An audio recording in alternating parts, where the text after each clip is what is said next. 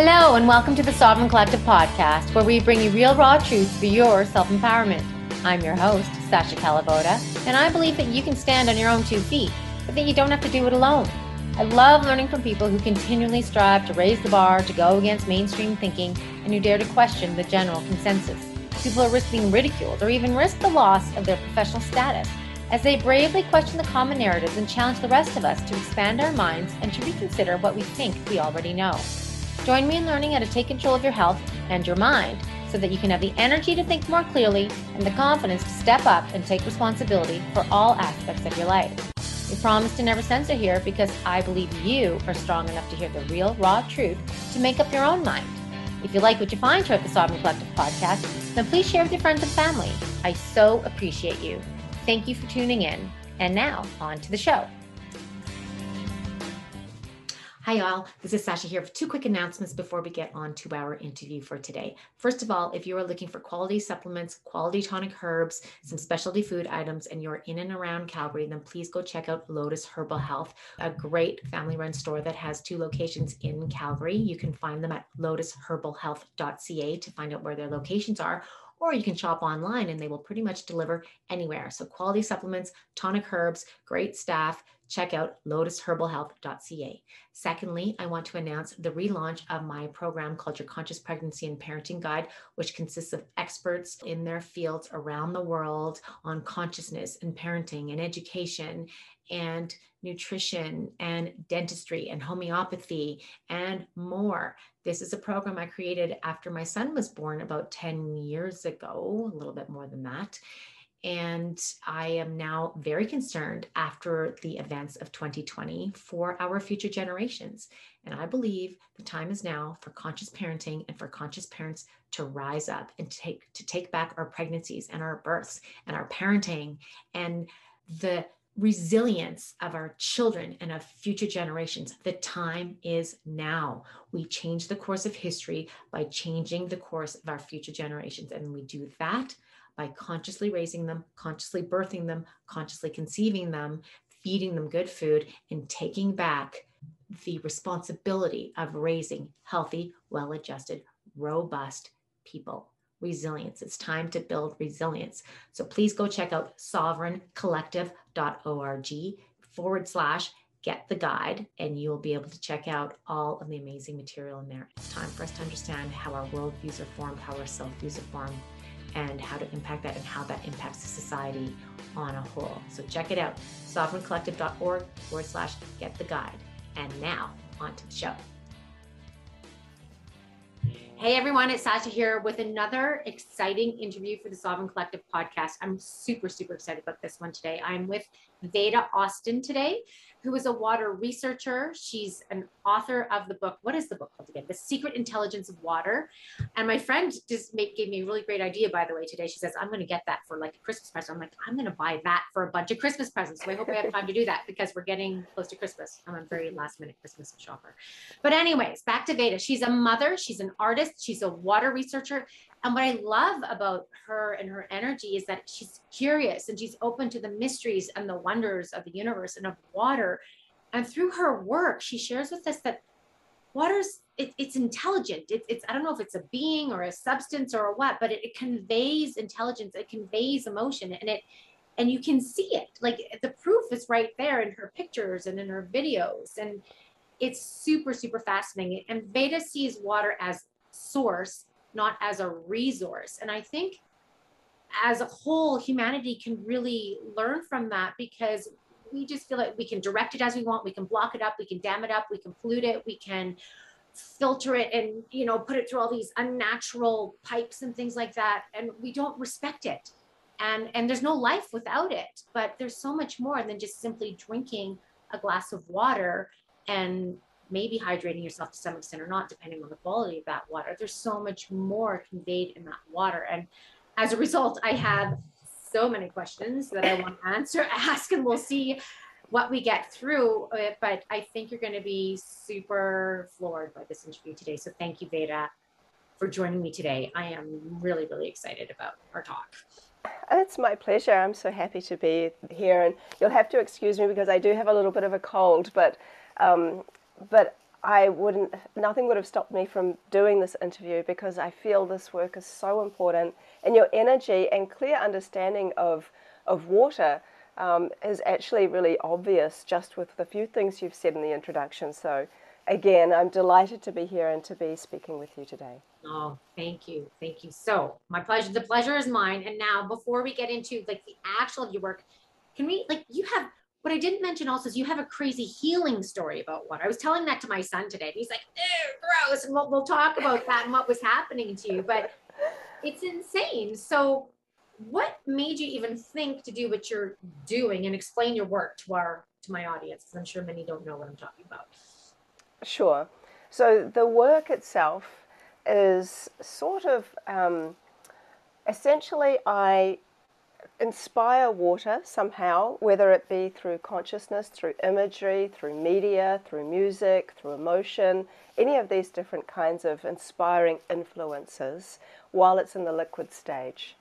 And then I freeze it using my technique. My technique has changed over the years. I used to completely freeze water solid, and now my process takes under 5 minutes, because I identified that there are two types of water in water: informed and uninformed water.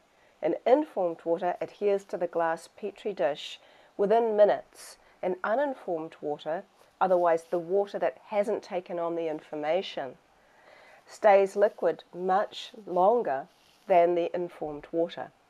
And so this is essentially the process of what I do. So I've been working as a water researcher for the last 8.5 years. But as you said, I had a healing experience. So people often ask me, when did you first started having a connection with water? And I always say, we've always had a connection with water. There's never been a time that we haven't had a connection with water. Even the way we're conceived through fluids. Water has accompanied us throughout our lifetime. So there's never been a time during our lifetime that we haven't had a connection with water. We are bodies of water connecting to other bodies of water, whether that be in a human body, an animal body, a nature body, or a body of water that we see as an ocean or a stream or a lake. And so bringing back to the healing experience that I had, I was in a horrendous car accident around 24 years ago. We went under a 7-ton truck, rolled twice, and the driver was decapitated. And it was considered one of the worst accidents in New Zealand where someone survived. I remember that there was some video footage of the car wreck that was shown on the news. And my friend, who didn't realize that I'd been in there, that I was in that accident, actually said, I can't believe anyone could have ever survived that. Because the car was absolutely wrecked, and all that you could really see was there was this little bubble around where I was. And so over the course of 20 odd years, I had 8 surgeries, and most of them were related to the car accident, because the seatbelt wrapped around my waist and crushed a lot of my internal organs. So I had a lot of internal bleeding that left scar tissue on my small bowel. So every time I would try and eat, over about a year, that scar tissue grew, kind of cutting my digestive system off. So when I would try and eat food, I would have, now that I've had children, I would have what felt like contractions, and then I would just vomit and vomit and vomit, and it was excruciatingly painful. So when I had bowel surgery, that helped a lot. But then scar tissue grew where they sewed the bowel up. So then I had another surgery and another surgery. And I had stage 4 endometriosis, so then I had surgery for that as well. So 3 doctors told me that I would never be able to have children because of all the damage that had happened to my reproductive organs and the internal organs from the bleeding from the endometriosis. So I had a child for every doctor that told me I couldn't. And in saying that, I started to learn a lot more about my own biosystem. The last surgery that I had, I didn't recover very well from, And when I woke up, the doctors said that I had had showers of blood clots in my lungs occur during the surgery. Then they were working on my bowel. And so then they said they wanted me to be on warfarin, which is essentially a blood thinner. And I've always lived a very holistic life. From the age of 8, I told my mother that I didn't want to eat meat anymore because I didn't realize that it was animals. So until I realized that, I said I don't want to eat it anymore. And gratefully, she was an amazing mum, and she just allowed me to do that and helped me do that. Then I've never smoked a cigarette, I've never done any drugs, and I've never drunk alcohol. And so they were always my natural tendencies as this being that I am. And so I also don't like taking pharmaceutical medicines. So when I was told and fed the fear that I should be on warfarin, granted it's a very serious thing to have blood clots in your lungs, I was in resistance to that. But I did for a period of time, and when the doctor said my lungs were clear, I started really wanting to make sure that my body maintained its optimum health. And I had a doctor friend, and he's a medical doctor, but also practices Ayurvedic medicine. And he said, look, just totally off the record, perhaps you might like to start trying and drinking natural, emphasis on natural, not ionized, natural alkaline water, and it might just help your body to come back into some balance. So when you get blood clots, essentially your cells are starting to become sticky, and they start going more down in the alkalinity. And so they start forming something called rouleaus, which start to clump and stick together. And so essentially he was suggesting that this type of alkaline water might just help my body to just stay in some stability. And so I thought, well, okay, that seems easy. It's just drinking water. Do that anyway. So I started looking and finding more alkaline waters. And so the level of alkalinity essentially on the chart goes up to 14. It's 1 to 14. And 7 is where distilled water sits. 7 is sort of neutral. And anything above a 7 is alkaline, and anything under a 7 is acidic. And so I was drinking waters that were alkaline above a 7, so around the sort of 7.7, 7.8, 8.5, all around there. And I did 2-week trials on myself, so I became the guinea pig of my own health. And outside of generally feeling hydrated, I didn't notice anything specific. Not that I expected to. So much goes on within this human container of water that we don't see. And so we can only kind of explain how we feel rather than see what's going on within the body. So I felt more hydrated. Eventually, because I had a wellness center, and so one of my clients came to me and she said, why don't you try this old guy's water? He has his own private water source. He's only giving the water to cancer patients, and the pH, or it stands for potential or power of hydrogen, out of the ground is 9.9. And I'm like, wow, that's got to be one of the highest natural pH waters I've ever heard of. And she said, people are having amazing results, just go and talk to him about your situation. So I went and I saw him, and he gave me a month's worth of this water to drink.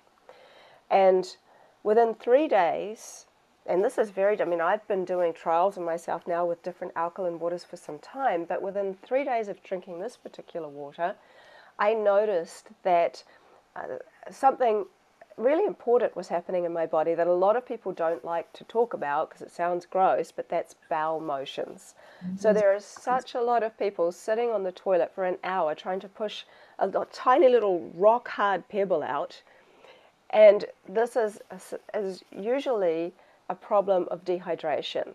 So a lot of people just don't like water. They don't want to drink water. They drink other fluids. Whereas water sometimes can start looking at water as a medicine, because when you're not drinking enough water, your body has these reactions, and constipation is often one of them. And so after having so much bowel surgery, I noticed a really positive change in bowel motions, and that's a real sign and indicator of your internal health. And so then around about day 10, I noticed all these bumps coming up along my arm, and along my jaw. And they were really painful. And I'm like, I knew my body was kind of purging, but I didn't exactly know what was coming out. And when I would touch them, they really hurt, and it felt like there was something in there. So I ended up kind of getting some tweezers on the one that was the most raised and angry, and I kind of started picking at it, and something came out, and it was this little shard of green glass. And between day 10 and day 12, 27 pieces of green glass were pulled out of my body. How big were they? How big? Tiny, tiny little shards, like, I don't know if you can, Yeah. like really small, but they create quite large lumps because your body's having a reaction to purging them out. And so I'm like, oh my God, I know where these are from. Because the fact that they were green made, suddenly everything made sense to me. When I had that car accident, bearing in mind this is nearly 20 years later, the man who was driving the car had owned a nightclub, and in the back of his car he had all these crates of Steinlager beer bottles, and they are green glass. So when the car rolled, I had gone like this with my arm to try to instinctively protect my face. And so some of the windscreen went through. I got more of the windscreen that came through on this side, and a lot of that green glass went through on my right side. And so it was this green glass that was embedded in my body that was actually purging its way out. And it's disgusting and amazing at the same time, because it's kind of gross to like pull all this glass out. And one of my biggest fears is that something would come out of my eye, some glass would come out of my eye or something, which was probably an irrational thought, but it was still there. And so I see all this glass, and the only thing I had done differently was drink this particular type of water. So that's what I was going to ask. You weren't fasting. You didn't change your No, I didn't change my diet. And because I was already trialing these waters, I was very mindful not to change my diet, not to change my skincare routine, not to do anything out of the ordinary.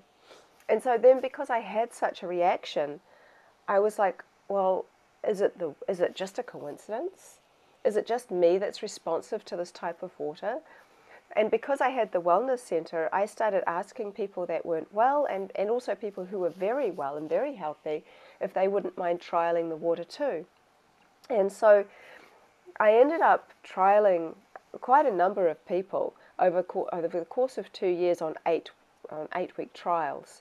And everyone had a specific, well, not a specific reaction, everyone had their own individual reaction. So on the whole, everyone who was healthy and very unwell had more energy, but everybody's eyesight improved to the degree that one woman had to change the prescription on her glasses because her eyesight had improved so greatly. If you consider that our eye lens is 99% highly ordered structured water, it's interesting because what I discovered with this type of water is that it had fourth phase water in it. Which essentially is, there's a liquid, solid, gas, and then a type of gel or plasma, which is considered the fourth phase of water. It has interesting properties in that it absorbs more light, it has a negative charge, which means it has a negative oxidation reduction potential, which means it's an antioxidant rather than oxidant. It's got a higher pH. It's in the sense that it's more alkaline. And it is more viscous in that it's got more of a viscosity about it. And our body converts H2O into H3O2, which is, well, so it means that the water molecule has one extra hydrogen and one extra oxygen atom. So this water within our cells is actually the water we drink. It's converted into the special type of fourth phase water, which kind of operates as the battery to our cells. So it's very interesting when you look for it, and the reason I bring it up is that I have personally looked for it using the technique that Dr. Gerald Pollack uses in his lab. And the way you look for fourth phase water is really interesting. So you get a beaker of whatever water you're using, you put something called microspheres in it, which essentially will show you movement. Then you put something called a Nafion tube in there, which is like a little see-through tube. And then when you look through a microscope, if there is fourth phase water present, you will see that the water self-propels through the tube without any help. Essentially, it's its own free energy source. And so it's a very interesting thing when you think how this is working within our the cells of our body. And by molecular count, not by volume, we are 99% water. There are more water molecules in our body than stars in the Milky Way. We are incredibly sophisticated water systems. And so as I started to observe what was special about this water, it did have all of those attributes. It also was interesting because I did lots and lots of tests with it. And one of them was that I would let it sit outside in the sun in a container for a long period of time, which by long I mean about 3 weeks. And what you saw very quickly with this water is that it started to grow a type of algae on it when exposed to the sunlight. And it's because it has all of the properties that create life. It has water, it has minerals, and it has light. And this algae started to grow, and when we tested the algae to see what kind of algae it was a type of spirulina.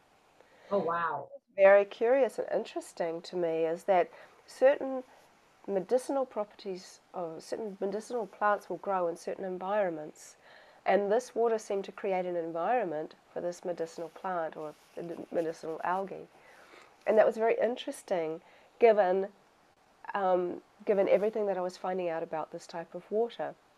But then I wanted to look further into it, and I'm like, well, okay, I can look at all of what's in the water, and that's what we tend to do on a more scientific level. You send water to a lab to get an analysis, and it says what's in the water, Right. essentially what holds the water.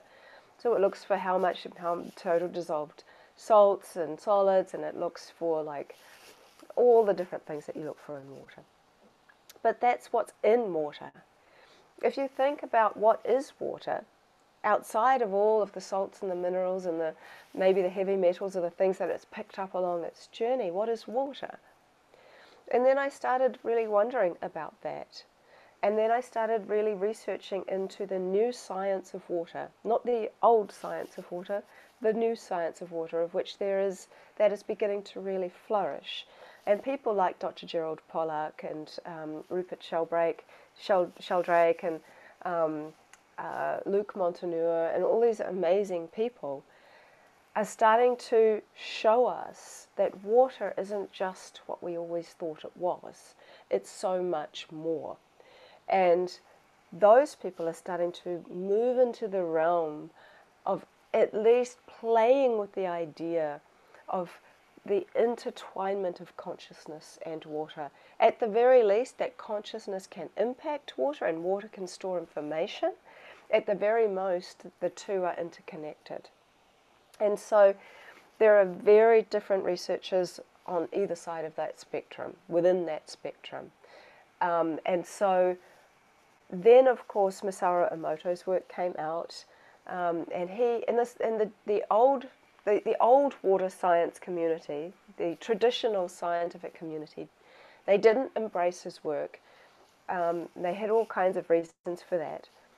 But what did happen was that thousands, millions of people around the world, they saw his work and they saw his photos, and they were able to identify themselves as bodies of water that are sensitive to thought and environment. And when you see, his work was very much in contrast. The word love creates beautiful geometries. The word hate, the water fails to create geometry. And so he would flash freeze water after it had been exposed to an influence. And then someone else who really inspired me, and I recommend people look him up, he's a French microscopic photographer by the name of Laurent Costa. And what I loved about Laurent's ethos is that he didn't want to influence water. He thought and believed, and still believed, that water is his spiritual teacher and that water on its own has something to share and to say. So rather than influence the water, he simply invited the water to share what it would. And water started to design outside of its general, normal ways of designing, which is to design in geometries. It started to design in imagery that we can recognize. For example, a perfect heart, lots of different types of happy faces, a fish, and various things like that. And as Laurent was doing this work, each image was quite relative to something that was going on in his life at the time. And so he was forming relationship with water in a new way, in a different way. And then the third person that inspired me to really jump into this work and investigate for myself was a man by the name of Thomas Hieronymus. And he was a radionic engineer. And he observed something interesting. He observed that when he went into a Parisian meat market, the freshly placed organs of an animal appeared to be affecting the way the frost froze on the glass behind where they were placed. For example, the shape of a liver was appearing in the frost above where the liver organ was placed, and so on for all the different shapes of the organs. And so he was looking at a macroscopic version of the microscopic. This was something he could identify with his naked eye, and his idea about why this was happening was that he believed that there was still some kind of life force energy emanating from the organ, even though it was no longer attached to a body, because there was water in the blood. And he believed that water held some kind of memory and some form of consciousness. And so then I took all of that information, as well as my experiences with water healing me, and recognizing that water can be a medicine, and wanting to know what makes this different, and wanting to understand more about how on earth all this glass was purged out of me. And I started looking more into the spiritual sciences, or the consciousness of science, perhaps might be a nicer word because it might not scare too many people. Mm-hmm. And then you start looking at what Tesla said. If you want to learn the secrets of the universe, look at energy and frequency and these kinds of things. And so I started to look at my body as a living piece of music, as a living vibrating piece of a symphony with lots and lots of cells playing music. And what I learned and believed, and this is a very, very long story short, is that this water I was drinking held a certain frequency that was very specific. And because I was getting it directly from source, I was really getting it at its most premium state. And there was something within my body that recognized that sound, that absorbed that frequency of the water, and that then started to recognize that there were parts within my body, things in my body that weren't supposed to be there, that had almost been ignored before. And just like an opera singer can sing such a high note and absolutely break glass, it was as if that was what was going on in my body, and this frequency from this water and this energetic was what purged this glass out of my body in such a dramatic fashion, and so swiftly. It wasn't just every here and there. It was such a purge. And then my state of health really changed. I no longer have any symptoms of endometriosis, even though I've had surgery and all of that thing. So many doctors will tell you you'll never get rid of it until you go through menopause, and then the damage is still done. And so I actually started to really step into a new type of health. But then there's the biology of belief that comes into play. And so once I saw my body could heal, then my body knew it could heal. And so there was nothing really stopping it. I didn't have to use this type of water as my crutch. What I realized is that my body is a body of water, and that actually my thoughts create the state of health within my body, and that we're liquid crystal antennas picking up all the information in all of the external world, but we also have the internal world of which we are very much able to be part of. We actually don't give ourselves the strength or the power because we tend to think other people need to heal us, where in actual fact, what's going on in our body, we should know about. It's our body. And so when you start connecting with the water and the fluids within our body, because I say to children, because I teach in primary schools occasionally, that I get invited in to do like a water science project mixed with an art project, and I teach them how to do the work I do. And I say to the children, I pose this question: if your skin was invisible and if your organs were see-through, what would you look like? And the children always end up saying they'd look like a stream or a tributary or a river. One boy said, I'd look like a brain-shaped cloud with electrical rain raining all the way through this human-shaped body. I'm like, wow, that's pretty amazing. Yeah. And that then led me to wanting to investigate for myself if water could store or hold memory. And I always invite people to research for themselves. Don't believe everything you've read. If you can, do it yourself. Find out what you actually know to be true, not what you've just been told to believe. And so... Yes, that's very relevant today. Yes. I think it's always relevant, Always. but particularly in this climate. I have a question about your healing with that water. Do you now, you went to it because of the alkalinity being so alkaline at 9.9.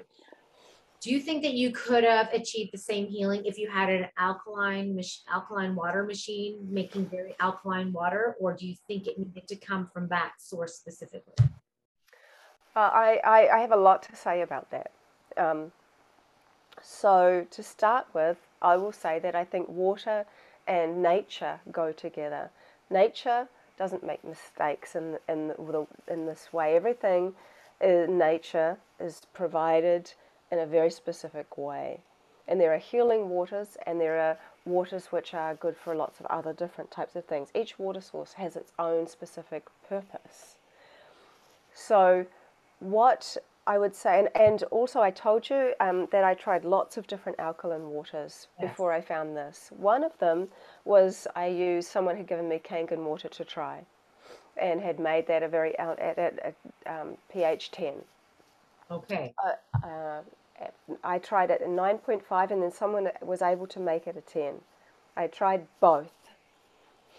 And actually, mostly what happened to my body was that I got headaches. And so I thought, well, maybe I'm purging, getting these headaches, but nothing, I didn't see anything. And so I can actually say I've tried it for myself, and I saw nothing specifically different happen in my body at all, apart from that I got headaches. However, as I said, I've mentioned I used to work for this couple, and we were working towards a very conscious kind of area around water. I won't get into what it was, but I did tests on ionized water set to specific pH levels, and compared it to natural waters that naturally occurred at the same pH levels. And so I was able to look at what they do structurally. And so what they do structurally is very interesting. The natural high pH waters, I think I did an 8, an 8.5, and a 9. And these natural patterns that form in hexagonal shapes or fern shapes or flower shapes. They're extremely beautiful. But when I did the exact same tests using the same method with the ionized water, what I saw was water that looked almost identical to the water that had been sitting next to a 5G tower. Oh, and I saw that video that you did on your site. You guys, by the way, VedaAustin.com. Go look at the pictures, the videos, the examples by the book. Amazing. And that water is not pretty. No, and it's having a reaction to the electromagnetic frequencies. And so ionizing water, so one of the things I'd like to also say, without meaning in any way to offend anybody, I'm simply speaking from my own personal experience from having drunk it, but also from having done the crystallography of this work and having researched comparisons to quite a large extent. What I've observed is that when you imagine that you're electrocuting water, we're bodies of water. To kill people, we use an electric chair. The electric chair works because we're bodies of water. When you put an electrical charge into water, something happens. It has a reaction. In this particular situation, water splits into an alkaline stream and an acidic stream. What these ionizing machines are doing, they say you can say, I'm not going to use brands, but there's one brand which is well known, to say it's this type of water. Actually, you're selling a machine. The water that went into that machine is tap water. The water that came out of that machine is altered tap water. The water that's gone into the machine was filtered, so then it's a filtered tap water. It has then been ionized, and often to make ionization process work, you have to add a certain amount of salts. And so everything bad is taken out, everything bad, essentially any things that's not good for the human body to drink is filtered out. But often what's filtered out is things that might be good and certain minerals and salts. And then you have to add the salts and things back in. And then the water is electrocuted to go through a process to split into two streams. And then you have this acidic stream that if you don't use it, then it's just acid waste. And if you do use it, then at least it's something positive. And so then I also compared longevity of pH compared to ionized water and naturally alkaline water. And I got a lot of information simply from going to various different ionizing machine websites. And they will say, and I've tested this myself as well, so it isn't just from what I've read, but the information is there, that the pH and ORP, and I mentioned that earlier, it means oxidation reduction potential. If there is a negative oxidation reduction potential, it means that your water is an antioxidant. If it is in the positives, it means that your water is an oxidant, or whatever fluid or liquid or food it is. So the pH and the ORP of ionized water starts to reduce within hours and days, depending on what it's contained in and how much air it's exposed to. I have a test of the water that helped heal my body that I've been doing each year now for the last 8-9 years. And the pH of that water has only dropped by 0.5%. So its pH originally was 9.9, and so it's only gone down a little, so it's just now a 9.2 or something like that. Wow. It's for 8 years. For 8 years. And the reason that it holds its alkalinity is because when water becomes alkaline, as it's gone through its process of movement, often underground through aquifers, it picks up the minerals and the lime and these various things that help water, and bicarb, which help water become and stay stably alkaline. And so that was one of the many comparisons I did. How do you store it? What's it? Just in a So for me, like with water generally. Testing. Yeah, well, the water I test is always kept in a dark container in glass, and in a dark. I keep it in a cupboard, so it's not exposed to light, because otherwise it's going to grow algae. Right. So these are living waters. I would suggest that anyone who's actively collecting spring water, as long as you know that it's safe and it's past different, you don't want to be drinking river water because it could have contaminants and things like that. But make sure your water's safe to collect. But then once you've collected it, I would always advise keeping it in a blue glass or green glass container, or at the very least keep it in the dark, because light will activate it to anything in it to start to bloom. Right. And That's I have a question on that, because we collect our spring water about an hour away. There's a lovely spring there. I've been getting it for years. And sometimes we'll get 18 to 20 carboys, and it's storing in our basement, some in plastic, unfortunately, some in glass, but in the basement in the dark. And we use that. And it's never been weird. We've never had a problem with anything. It doesn't grow anything. But I always wonder, what is the quality of that water from day one to, at the end of the month or whatever, when we've run out of that, or we're at the end of that water? Like, has it really, it's in a house where there's Wi-Fi. It's, like, is that the same water after all that time? I have something to say about that too. So don't let me forget to come to that. Okay. So I would just say that the other things that I've observed is something of which I think is just important. So there's a man called Marcel Vogel, and he's not so well known, but I really think he should be. He worked for IBM for years and years and years, and he's really quite an incredible man. And he started to really design and understand, not design, but understand how crystals work and the molecular structure of crystals and water. And what he said about ionized water is that it has an electrical charge, but it has no structural information. And that is in complete alignment with the work that I've done with water, natural alkaline water and ionized alkaline water. And it's not all about the alkalinity. What I would say is that one thing that ionized water does have, that also naturally alkaline water has, is negative charge. If you have a negative ORP meter reading, it means you have negative charge. And that's a very positive thing for the human biosystem. So that's something that is important. I would say that ionizing water systems, what they also do is make molecular hydrogen. So that is also known to be helpful for the body. So some of the most beneficial things I think you actually would be getting from an ionizing machine would be negative charge and molecular hydrogen.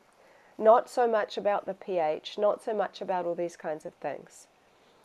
That would be what I would say about that. However, I've tried molecular hydrogen, the one that you actually breathe in through your nose, and I've tried many, many things, and I've been asked to promote many things, and it's very rare that I would actually come on board with anything that I didn't believe in. And so I also had my children breathe in molecular hydrogen, and they felt sick, which was they probably didn't need it. My eldest son didn't. He felt fine, but didn't feel anything. And I also didn't observe anything noticeable, and I tried it every day for a month. But then I'm also generally fairly well in good health, so it's very difficult to know. It would be a subtlety. But there are many reports to say the molecular hydrogen is very, very good. And so I think that without being able to go too far into that, having not been part of the team for molecular hydrogen and doing all that research, there is a lot of evidence to say that it's a positive thing for the body.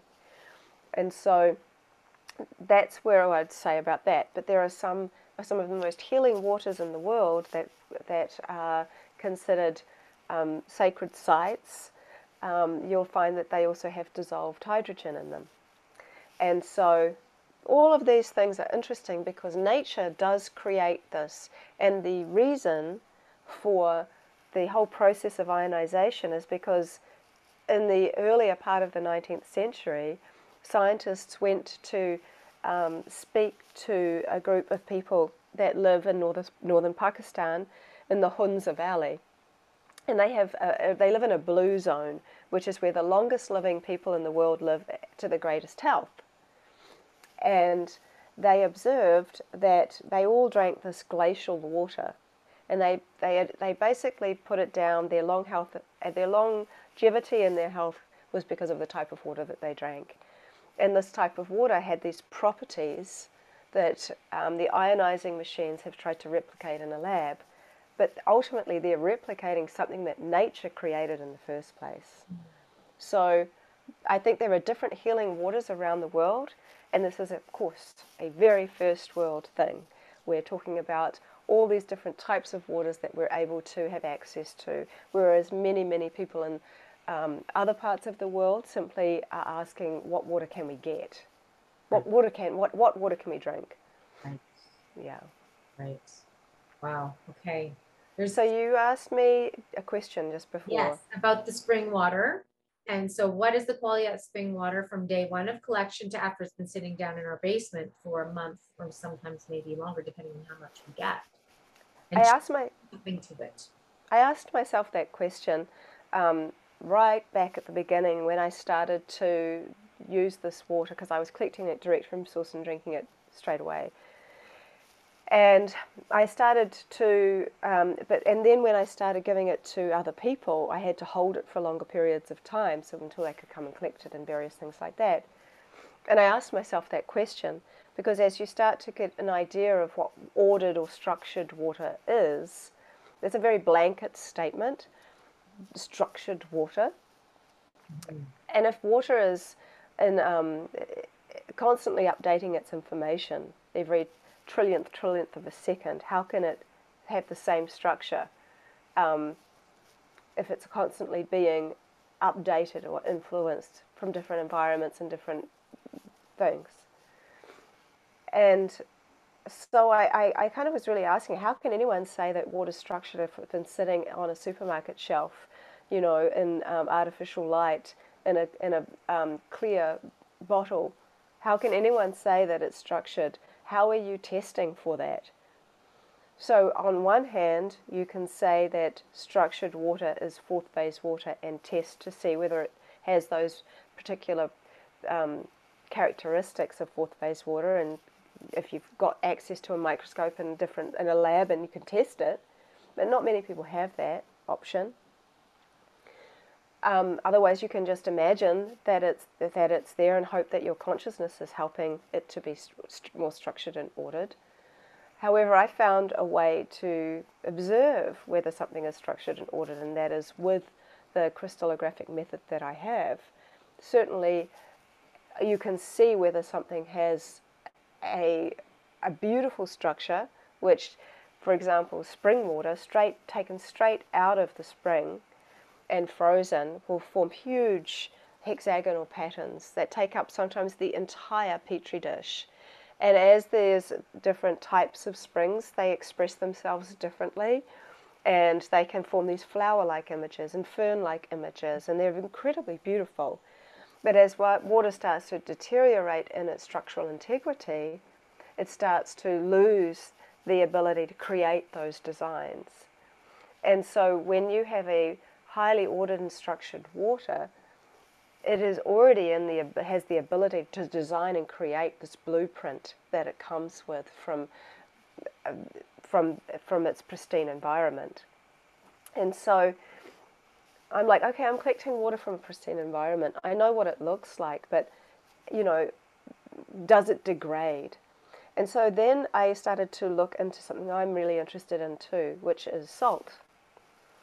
And if you think about the human body, we are essentially water, salts, minerals, and consciousness. And salt, just like water, is kind of an immortal thing. I find it interesting because water can be polluted, but then eventually it will evaporate and it will come back into a state of reincarnation. You can put salt into water, it will dissolve. You can still taste it if there's a lot of that salt, but you can't see it anymore. But water then has become a liquid crystal, because salt in and of itself is a crystal. Crystals store vast amounts of information. When you add it to water, which has the potential to hold vast amounts of information, you have a liquid crystal. And that is essentially what human beings are, and all life actually. We have the ability to store and hold vast amounts of information. And so I thought, how do I keep this water that is so perfect in its structural integrity and its life force energy?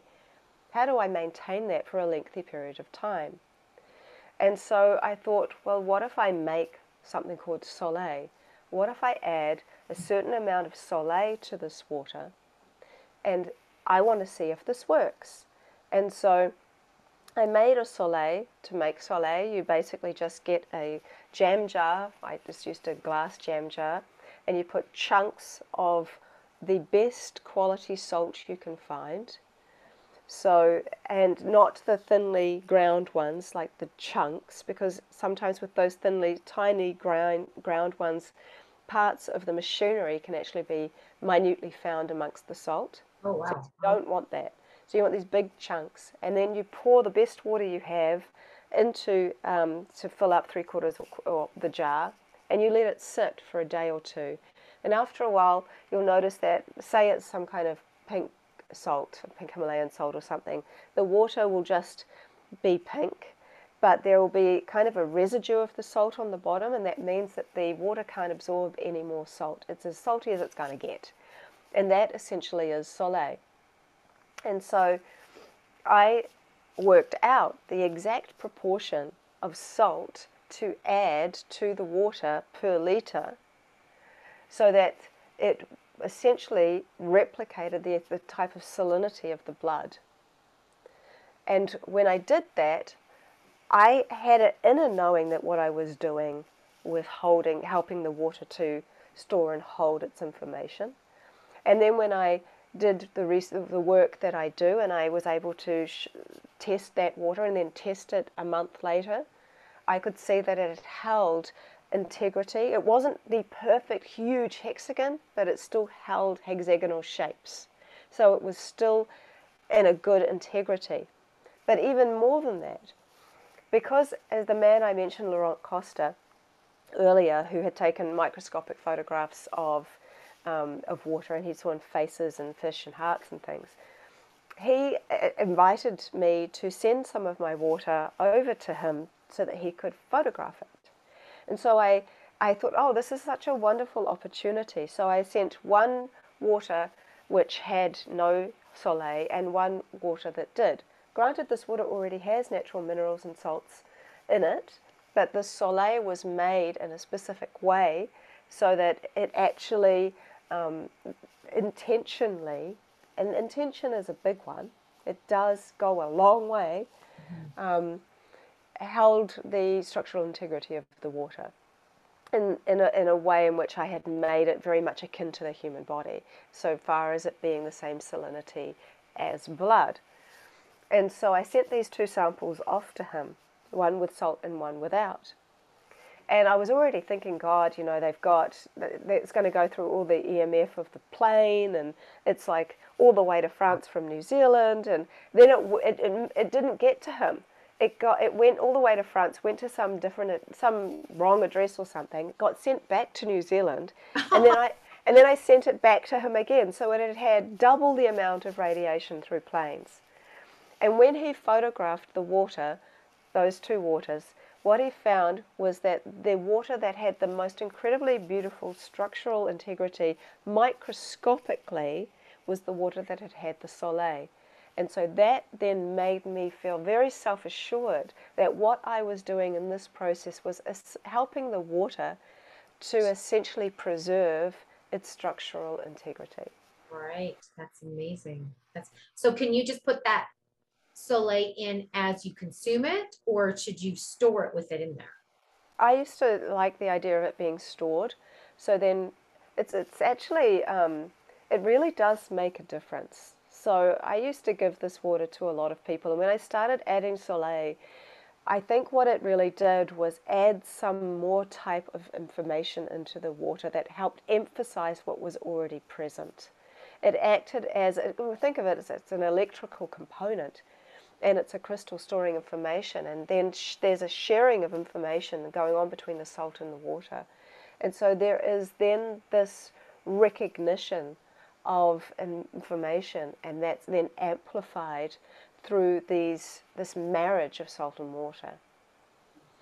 Because I always put salt. We ran out of spring water, and I'm drinking water that bought, and I always add salt to it, but I add it as I drink it. And I have it sitting on this little, because we're in Wi-Fi land, I have it on this. It has like essential oils and crystals and all this stuff in there to try to keep its original or energy to it. But okay, so let's talk about your work. Like you're actually like the pictures that you take and the videos that you do, and just seeing like clearly water knows. Like there's intelligence in there. And like, and we used to have a water egg, like that Victor Schauberger, he has the I water. love those. Yeah. Fortunately, it broke and we never replaced it, but I do want to get another one. But I know but that water would taste different. We would do experiments with that, drinking that water or water straight out of a different source or whatever. But your water clearly shows, your work clearly shows there's intelligence, there's information, there's, I can't even explain what it is. And I'm so curious, what does that mean for us and in the consumption and that we're full water? And even I'm curious as well as if you started doing this before you had your baby. So did you do something with, I have like so many questions about like how we impact the water in the womb as our babies are developing, and what does that mean for a world that's so stressed out right now, and what's that doing to the water in us and the water that we consume? And so, but first let's talk about your work and what people can see from it, and how crazy it is, because when I try to explain it to people, they don't get it until I'm like, okay, just look at the picture, and see what it's doing. It's irrefutable, right? That's I mean, I have loads to say on all of that, but we'll start with the work.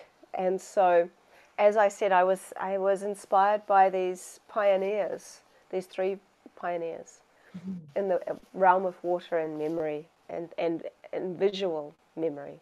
It's almost like saying that your thoughts are crystallized in front of you. And so I wanted to see for myself. So I have, just so people know, because I get asked this a lot, do you only use the water that healed you to do these tests, this work with water? No, I use lots and lots of different waters. Is that type of the water the only kind of water that heals you? No. There is different kinds of water that will resonate for you. They're often from your place or your country of birth. If you find that type of water, look where you were born for that kind of, there'll be a resonance there with you and that water system. That just seemed to be the one that worked for me, and everybody who I did work with had come from New Zealand. And so I would say that don't feel that this is the only water that's going to heal you. It's not true. There are different waters around the world that will heal you, but you have the power within you to heal you through the water that you are. And so I started though with that water because I thought it'd be a good place to start. So I had a petri dish, and so my thought was that looking at all of those people's work, the magic was in the freezing process. So I didn't have a microscope back then. So I thought, well, but I had hope because Thomas Hieronymus had seen large imagery when he'd gone to that meat market. And so I thought, well, I'm going to project a thought into this water. I'm going to put it into my freezer. I'm going to pull it out and see what happens. That was really the most organic thought I had, and I had no expectation of what would happen next. So I was holding the petri dish of water with my hand, and I noticed a bit of fluff floating around in it. So I was like, oh my God. So I put my hand in to take the fluff out, and I consciously thought, I wonder if my hand will have any impact on the water's quote-unquote memory, because I didn't really know if it was real. And I put it into the freezer with the frozen peas and the ice cream and the cauliflower bits and all that. And it was on a flat surface, but they were around it. And I left it, and I forgot about it. And then a few hours later, I was like, okay, I'll go and check out that ice sample. And so I pulled it out of the freezer, and I held it up to the light, and I took a photograph on my iPhone, which has been the photograph that led me on this journey. And what I saw that took up half of the petri dish, so in macroscopic terms this is huge because the petri dish is about the size of my hand, was an image that was so obviously a hand that it was, I took a photo of it, as I said, and I showed it to my son Rama, who didn't know what I was doing at all, didn't know what he was looking at. And I said, hey Rama, what does this image look like to you? And he looked at me like I was stupid. He said, it's like a hand, Mum. And I'm like, I know, but what's curious about it is that I have inherited my mother's slightly crooked fingers. Okay. Yeah. And so the hand was relative to my hand because the fingers bent in the same places where mine do. And it looked like an x-ray of a hand, but it was clearly a hand. And so then I was kind of freaked out actually when I saw it, and it kind of was like, oh God, I don't know if I was ready for that. And then my curiosity and excitement got the better of me, and so then I went to the ocean, and I thought, well, if any water's going to be informed, surely it would be seawater, and it would be naturally informed by the organic creatures and seaweed and things like that that are in the ocean. And so I brought it back, and I put a thin layer of seawater into the petri dish and froze that. And in the dish, I saw this perfectly round eye and this fish shape with fins and gills and a tail. And I'm like, oh my God, there's really something here. And then my freezer became my most used household appliance. And I'm constantly doing all this work. And I keep seeing this incredibly sophisticated imagery appear. And I did that for about a year and a half until I started wondering, am I missing something here? And it was at that time that I was really studying this fourth phase of water. So as water goes from molecular chaos, which is what it is as a liquid, and goes into a more ordered structure, which is what it is as ice, what is the state in between? This is the state, the sort of fourth phase of water as it transitions into a solid. This is the space of creation where water is able to reveal what information it's absorbed. And so I'm thinking, I think I might be missing this stage by completely freezing water. Yeah. And that was that point where my technique changed dramatically. My technique was just simply freezing water before. It wasn't really a technique, it was just what I was doing. And then I started opening my freezer earlier and earlier and earlier and earlier to see what was going on. And then I started to realize, hey, hang on, within 5 minutes, it looks like water's already formed an ice architecture, but there's this liquid on top. What's going on here? And so I would pull that dish out and tip away the water that was liquid, and I saw this incredible architecture on the petri dish, and I started photographing that. And that's where I started to see that the real imagery is designed within minutes. Water is so fast to design, and when you remove that cloudy layer that you see when water freezes, and then you're starting to reveal this kind of life force, crystallography, which is just so much more 3D. There's more light can come through the dish because there's less ice. So the light plays on all of the different shapes and structures. And then you start to see water revealing information in an entirely new, next level way. And I teach people how to do this work. I do workshops, and people can get the technique off my website and stuff, because I want other people to learn it, to see that this is a real thing. But I always advise people as they're beginning the work, even if they have a really strong bond and connection to water, not to expect water to do what you want it to do. This is not love. Right. Yes. Water is always showing me the path of love with everything it does, simply by being what it is. In that respect, what I mean by that is that I have learnt that if I expect water to do anything, it will not play with me. If I'm in a state of frustration, which isn't that common, but I have children and life happens, and sometimes people have asked me to do work for them, and I have a lot of stuff going on. I can feel sometimes in the state of frustration, and if I'm silly enough to do work with water in that time, water reminds me it will not actively participate. Therefore, it holds me to a state of a better vibration It's very compassionate. If I am sad, it will still respond. It's not in judgment. It simply won't resonate at a lower frequency of frustration or anger.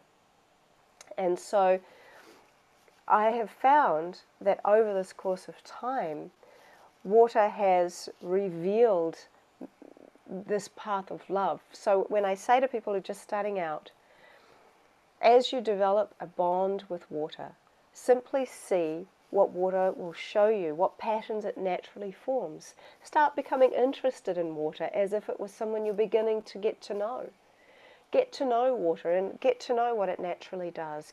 See what it wants to show you. Don't have the expectation that you are the controller. You are a body of water, simply relating to another body of water that just doesn't happen to be in a body that we can see or understand. It is, we use this term body of water for lakes. And so it's even in our terminology that water has some form of body. And so, but water outside of the body, I believe, is the observer. And so this makes sense to me when I start going into different realms. So when water enters into the human body, it goes from the observer into a place where it's sort of able to kind of observe all of the feelings of the human. So it merges with the water within us. And within us, we have the self-preservation mechanism. In the human body, we naturally want to stay alive. There is often an innate fear of dying. And so we will always be protective of this human vessel, which is one of the reasons we're so attached to it. We've spent so long preserving it.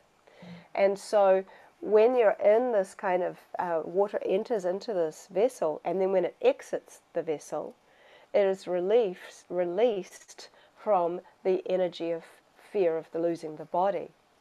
And then it becomes back into its state of awareness or observation. But it has experienced all of what the human has experienced through the mechanism of thought. And so within all of that, when I've spoken and interviewed several people that have had near-death experiences, and many of them will say that they felt that that they left their body, and they observed their physical body being resuscitated or whatever, and they had no attachment to that body. In fact, many of them say very much the same thing. Oh, that poor person, I hope they're going to be okay. They're not identifying themselves with the physical body anymore. So then, if water really is the observer, and as water, it could well be that upon death, just like there is two types of water that I've observed in the Petri dish, I think there are probably two types of water in people. Bulk water, the water that simply keeps us hydrated and moves through us and excretes through urine and through sweat in various ways. And then there's this essence water, this essence, spirit molecule, or conscious molecules that are within us, that always stay with us, that have always been with us, and that are collecting all our memories. And so that essence, I believe, because we've only discovered 4 phases of water so far, and water itself is an alien substance because it doesn't just come from clouds. It originated from meteorites and asteroids, and it doesn't comply to the laws of physics and gravity. It is the rebel element, in that if we don't hardly even know where water originally came from, we can't even identify that, and we know so little about it, it seems highly plausible that it has more than 4 states. And I think it's highly possible that the essence of who we are, or potentially water could be the glove on the hand of consciousness. It could well be that that's why the two are always intertwining, in that perhaps it's a liquid within us, perhaps it's a gas within us. Water is in multiple states. And then as it leaves or exits the body upon death, or perhaps the body dies when it leaves, it is either a liquid that then converts into a gas without needing to go through boiling, and as a gas expands it cools, which explains why people might feel spirit as cold. It would explain that observer sensation of coming out of the body. If water is the observer, it is then observing at the physical body. It is having this kind of experience. Or if it's a gas in the body, it simply exits the body, and a gas again will rise and have an experience of observing. All of these things make sense to me. And so I'm bringing it back to the people that are beginning to work with water. If you start to see water in a way in which you are communicating with a conscious energy which is of a high vibration, which is able actually to give you answers to questions you might have. And I can talk a little about how you can identify those through the work I'm doing now called hydroglyphs, that I named called hydroglyphs. But also, when you identify what your water naturally does, when you then do something different and you then really connect with water in some way, or you then use some kind of vortexing system or sound bowl or whatever, and you see water's structures change, you've got to know water well enough to know that something changed. And that is a way you can identify that you have, there has been something that has impacted water for it to vibrate differently, or for it to reveal something new to you. So we get very caught up in we're influencing the water, we're programming the water. We use all this terminology, all of things we don't want to happen to us. Right. It's very, very interesting Right. how we use this term. I'm programming the water, I'm restructuring the water, I'm doing this and I'm doing that. I know I'm experimenting on the water. That's why I don't use the word experiment, because I'm a body of water, again, that doesn't want to be experimented on. We don't consider ourselves to be bodies of water, because when we look in the mirror, again, with our fourth phase water eyes, we think we're so solid. We're only a cut away from leaking. And so if the eyes are windows to the soul, then tears are an expression of spirit. And I actually believe that tears essentially are emotions that we can actually see and taste, because water wells up in us at our highest and saddest emotions. When we're most happy, tears come out of our eyes. When we're very sad, tears come out of our eyes. There is this welling within us that happens, where we pull from this well and these tears appear, which are like liquid emotion. And so, frozen your tears? I have. I was cutting an onion, and I usually have a petri dish of water somewhere close by, and there was, and so I just let some of the tears go in because I didn't want to waste them. I thought, I wonder what will happen, and I froze it. And this, it's on my Instagram page and my book and stuff. It's basically my iris that appeared with the pupil inside. Oh wow! It was Wow! really incredible. So then Quickly question, does the material of the petri dish matter? If it's glass or plastic? I always advise people to use glass. The reason for that is glass is essentially made of silica, and silica is a crystal. Crystals help store information. It helps the water store information longer. It's also a very more natural substance than plastic.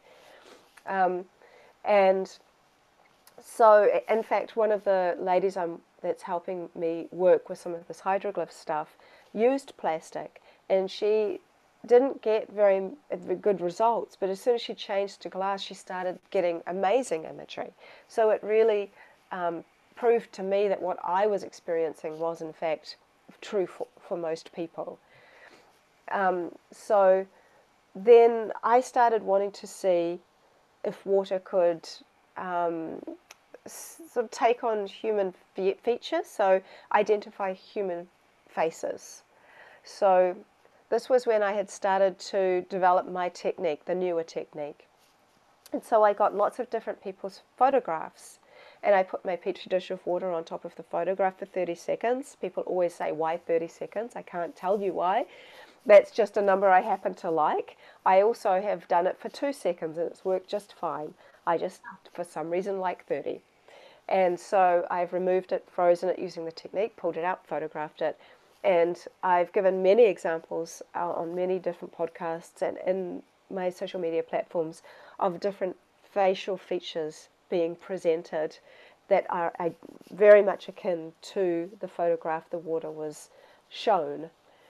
I've also kind of put in the different emotions, the emotion of love. I've asked water questions and got intelligent, incredible responses. I've put my petri dish of water in front of different movies, and it's actually shown me. There's one where I watched Batman: The Dark Knight. You can tell I've got children, and so often they help me decide what to do. And Batman appeared in the ice. Literally, it's really amazing to see it. I've done Avatar, and you saw this incredible Avatar face appear. It's done all different genres, and so and music's a great one, and I've done a lot of repeated studies. So Dr. Gerald Pollack, that I've mentioned, he's my mentor in many ways, and he's been so supportive of encouraging me with this work. And he said, look, your repeated studies are really important because what they're showing people is that this isn't coincidental. 16,000 photos of water responding intelligently through this artistic expression is also suggesting that it's not coincidental. I would say that just off the bat. But I really appreciate his input because he's right. What I will say is that water is like an artist, and it's like many different artists. So, for example, you might have a room full of artists, and the teacher will say, I want you to everybody paint this cup. And everybody's picture will be different, but everybody will be painting a cup. So when I do repeat studies, for example, the sound of Om creates these circular kind of patterns that look a little bit like rings in a tree trunk. Mm-hmm. But they're all slightly different, but you can still see that all of them have these certain rings. So they're never identical, but they're always of the same image. So I don't take hundreds of photos and just choose the best one. Emoto was criticized for doing that. Not saying it's wrong or right, I'm just saying Jerry Pollack really wanted me to emphasize that I don't, nor can I. Emoto had a cold room. They do all their work in a cold room. I do this work in the kitchen, and and so ice melts fast, especially when you do it in summer. Right. And so you don't have the opportunity to take hundreds of photos. I don't have some big fancy camera. I'm just using my iPhone. I'm holding the petri dish and I'm taking photos on my iPhone. I take around between 1 and 3 or 4 photos maximum per dish before it starts melting. And so within that, it sort of doesn't leave much room for just choosing best photos. They're all basically much of a muchness.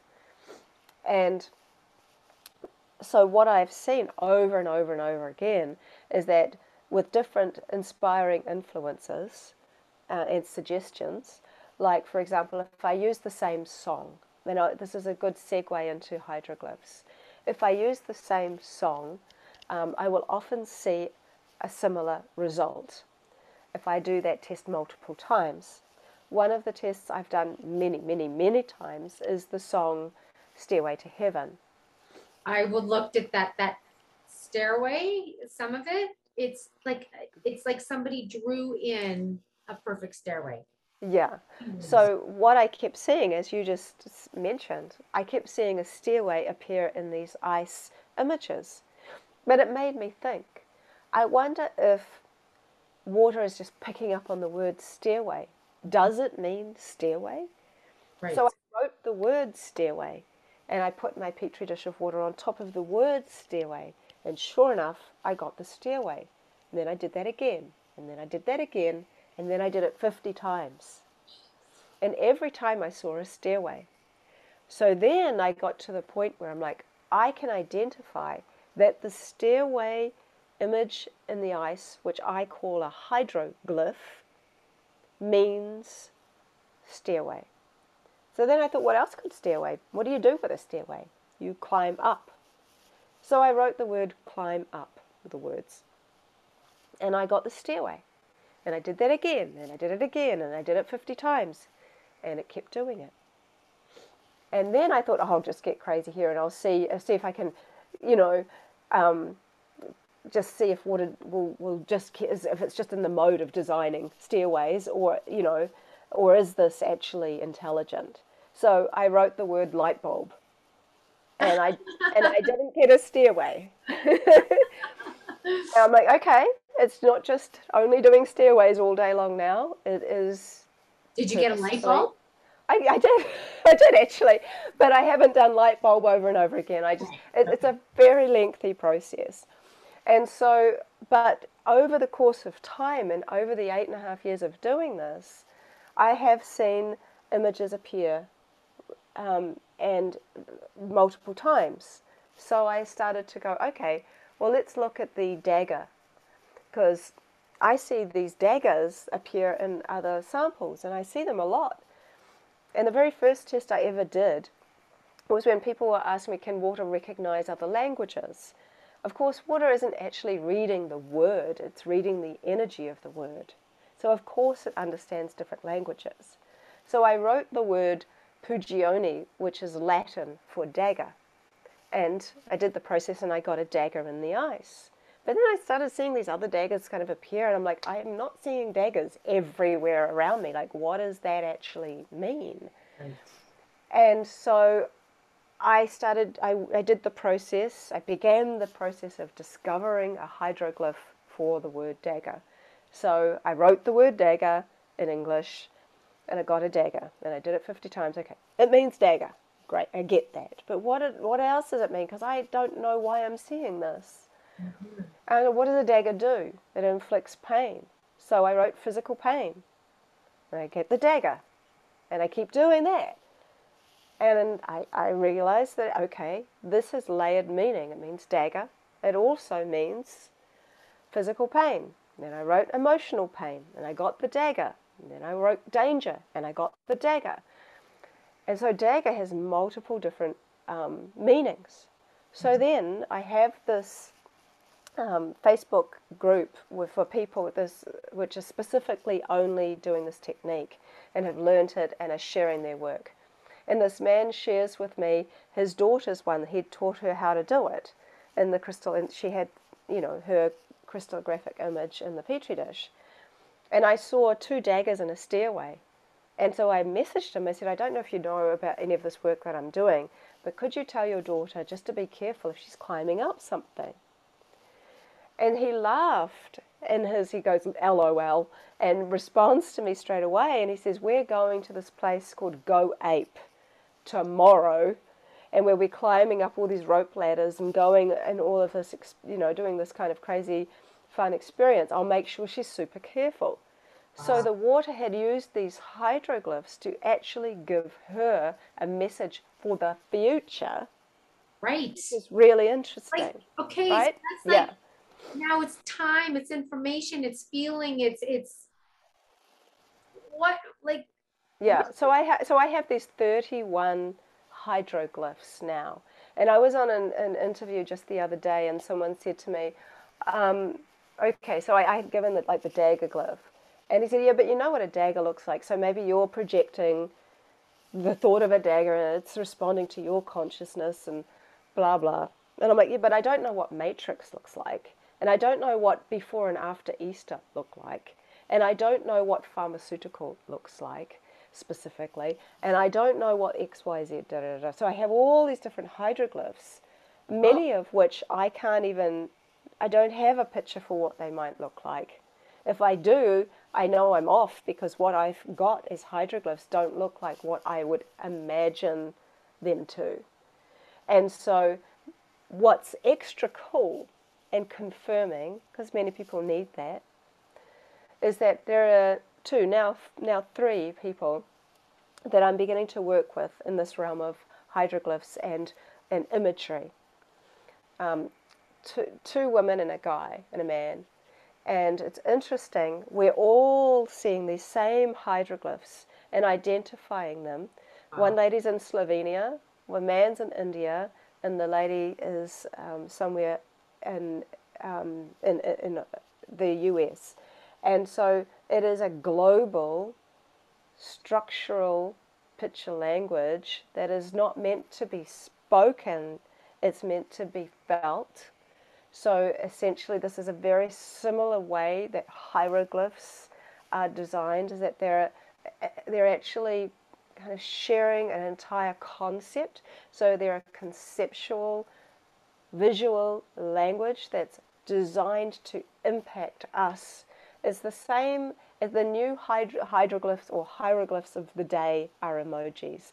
So when someone sends you a text message, you read the message, blah, blah, blah, meet you at so-and-so, blah, blah, blah. But at the end of that, they might put a heart and one of those blowkiss emojis. And so when you look at the heart and you look at the blowkiss emoji, you feel something different than what you just read. So that then makes you go, oh, that's sweet. They gave me a heart. They must love me. And or whatever the thing is. Yeah. It's a visual language that we feel. Right. It's designed to make us feel something rather than intellectually dissect something word for word for word. And what does that mean? That's one of the problems with text messages, is that you can be so wrong about what you think that person meant in that message. If we had a picture language, it probably would be a little easier to understand and not get so wrong. Totally. What does matrix look like? I'm very curious. The design, I can show you what some of the hieroglyphs look like if you want. Sure, why not? Let's do that. Sure. I mean, okay. I don't know, can I share the screen? You have to make me a host so I can share. And I can just give you a little run through of them. Okay, let me just figure this out. And people can get the hieroglyphs off my website as well. I've just put them on there for people to actually get. So, excuse the... Okay. So, go through the beginning. So, this is the hieroglyph for money. It's essentially like a coin. And you could say, why would water design money and abundance? So it's got two meanings, money and abundance. Why would water design a coin? Well, if you go back into history, there has been so long in history that people have been throwing a coin into water and making a wish, where people have placed coins on people's eyes to pay the ferryman to get across the river to get to the river Hades. For so many years, coins, or the symbol of the circle, have been used with water and people. So it's not surprising that the imagery that money or abundance might look like a coin. So as we go through... For the people that are listening to this, if you want to actually see these pictures, go to VedaAustin.com on her website, or you can also watch this interview on my YouTube channel. And the link is at sovereigncollective.org, and look at the YouTube video and you'll see the pictures. So these are more examples of the coin. So you can see, I give more examples so people can see that they can look slightly different, but they all look similar. Right. Completion are these circles. I call them the empty circle. And you can see them here. This conjoined circle means conception, which is very much like what you might imagine. Yes. I'm going to skip through some of the examples because people can always go on my website and look at them. I mean, imagination is like a empty star, which is really beautiful. So I'll go, this is an interesting one. So living, alive, death, gratitude, and healthy, this hexagonal shape. Wow. I write here, death is not mistakenly written here. Water simply does not recognize death as we do and suggests that life simply transitions like a liquid to a gas. Um, but I'll show you matrix because you asked. I like this one though, free energy. Oh, yeah. And I love this one, which is the hydroglyph for creation. It's incredibly beautiful. Wow, isn't it? It is, and this is the hydroglyph for message. Hmm. And so, as we go through, this is matrix. Matrix is lots and lots of lines, kind of overlines. So when I thought of that, I'm like, oh, I wouldn't have thought of that, because often we're conditioned to the Matrix movie and we're like all Totally. these little lines and numbers and stuff like that. Whereas water's created a kind of grid, which I Right. suppose is still relevant. Right. Yeah. And there's different examples here. Totally. And as we talked about the stairway, and there's many examples here of the stairway. And then this is an interesting one for addiction. Oh, what is addiction? Addiction, yeah, Oh, interesting. yeah. Anyway, there's plenty there, but I will give you I'll just show you the one I mentioned. I talked about. So as you start to read them, since I did that, I discovered another hydroglyph, and I call it the long leaf, and it just even more gives power to the analogy I gave you about that man's daughter who was going to climb the climb up and be careful glyph. So this was his daughter's crystallography. You can see here there's two daggers, and then there's the ladder. But here is another hydroglyph which I've only in the last year identified. Because again, it takes a long time to really say that I've got one. So Right. they're all here. This one means to rise or to rise up, which is completely aligned with to climb up. So it was in the process of her climbing up that she needed to be careful. So this is a really sweet one. When you have a heart and a hexagon inside each other, it means love lives in gratitude. So I'll just come out of here and move that and stop share. There. So, I mean, as you start to learn how to read the hieroglyphs, there are various things, like one hieroglyph inside another means something specific. When there's two empty circles, it actually means two times the imagination or the completion or the whatever the hydroglyph might be. So it's actually very interesting when you start reading it and then you start realizing how specific it is. So how does one use this information? Like, does one like so? An interesting chat with my friend yesterday. I was telling her about the interview I was going to do today, and she was saying she didn't understand this before, but she's from the Czech Republic, and there's an actor there who's well known, and I don't know, he's a very healthy man, and he was asked one day in an interview whether he supplements with supplements. And so, what he does, for example, to supplement, say he wants magnesium, he'll draw a circle, he'll write in magnesium or Mg, he puts his water on it, and then he drinks it. Like, can we do that?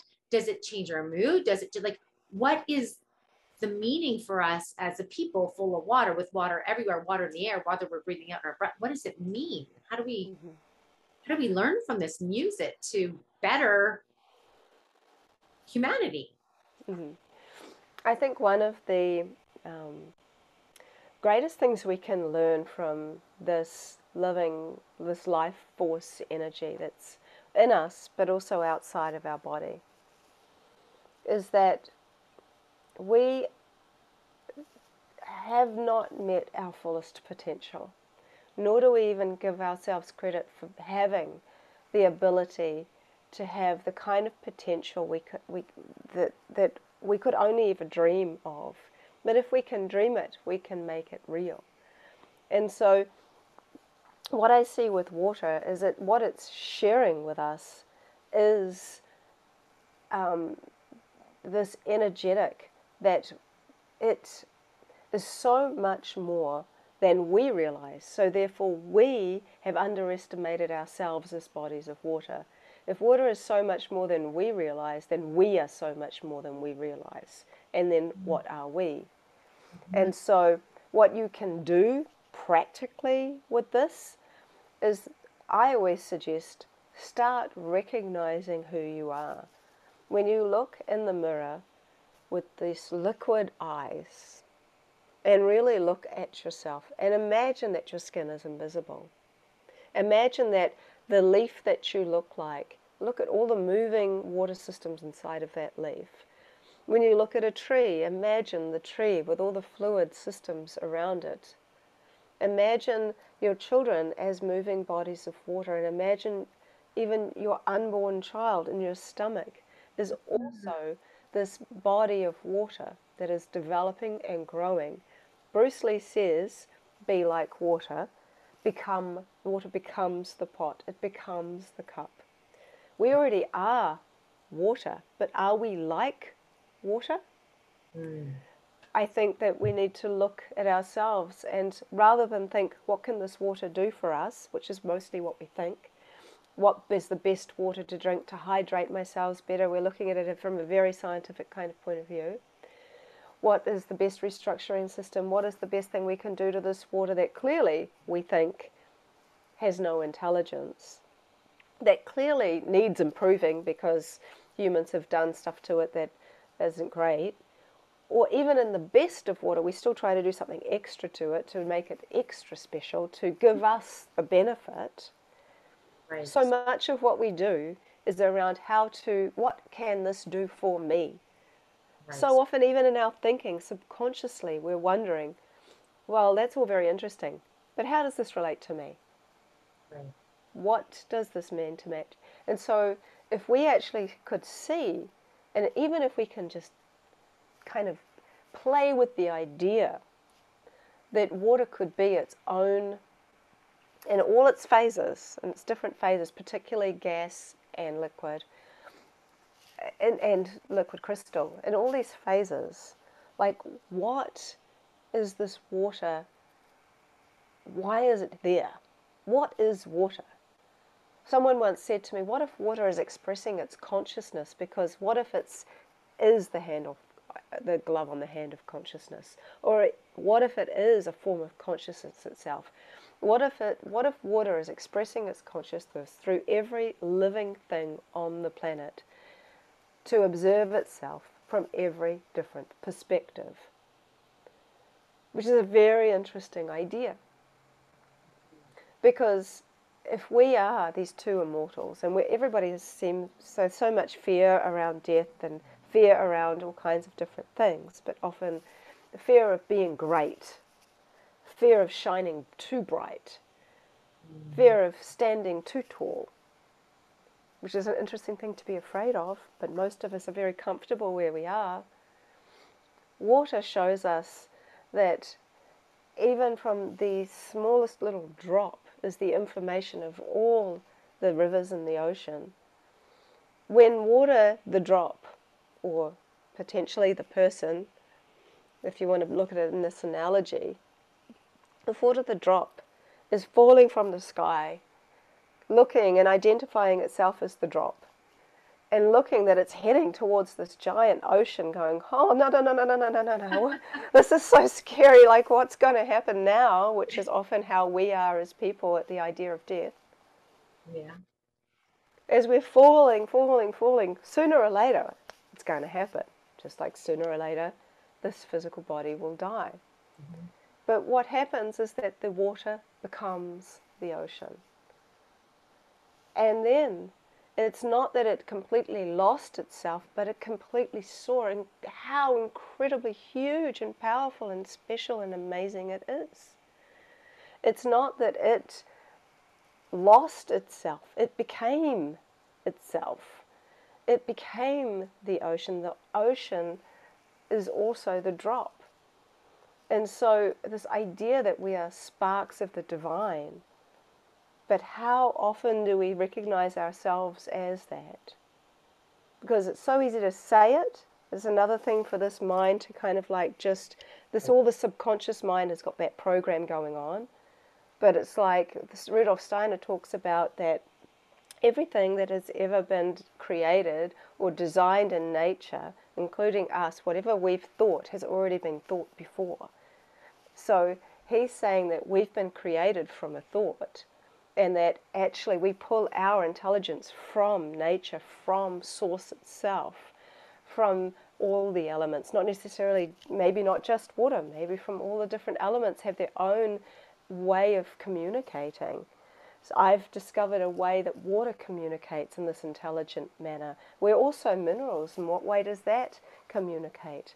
There is one thing this Indigenous woman said to me. She said she used to speak to bees, and she used to watch beehives. And she said there was this hive, she was watching it for hours because it's so fascinating. And this bee came out and said, "We don't mind you watching us, but can you not watch us for so long, because your consciousness is putting too much light into our hive." Wow. And so when you put your conscious awareness into something, this is how you start to form this bond with water.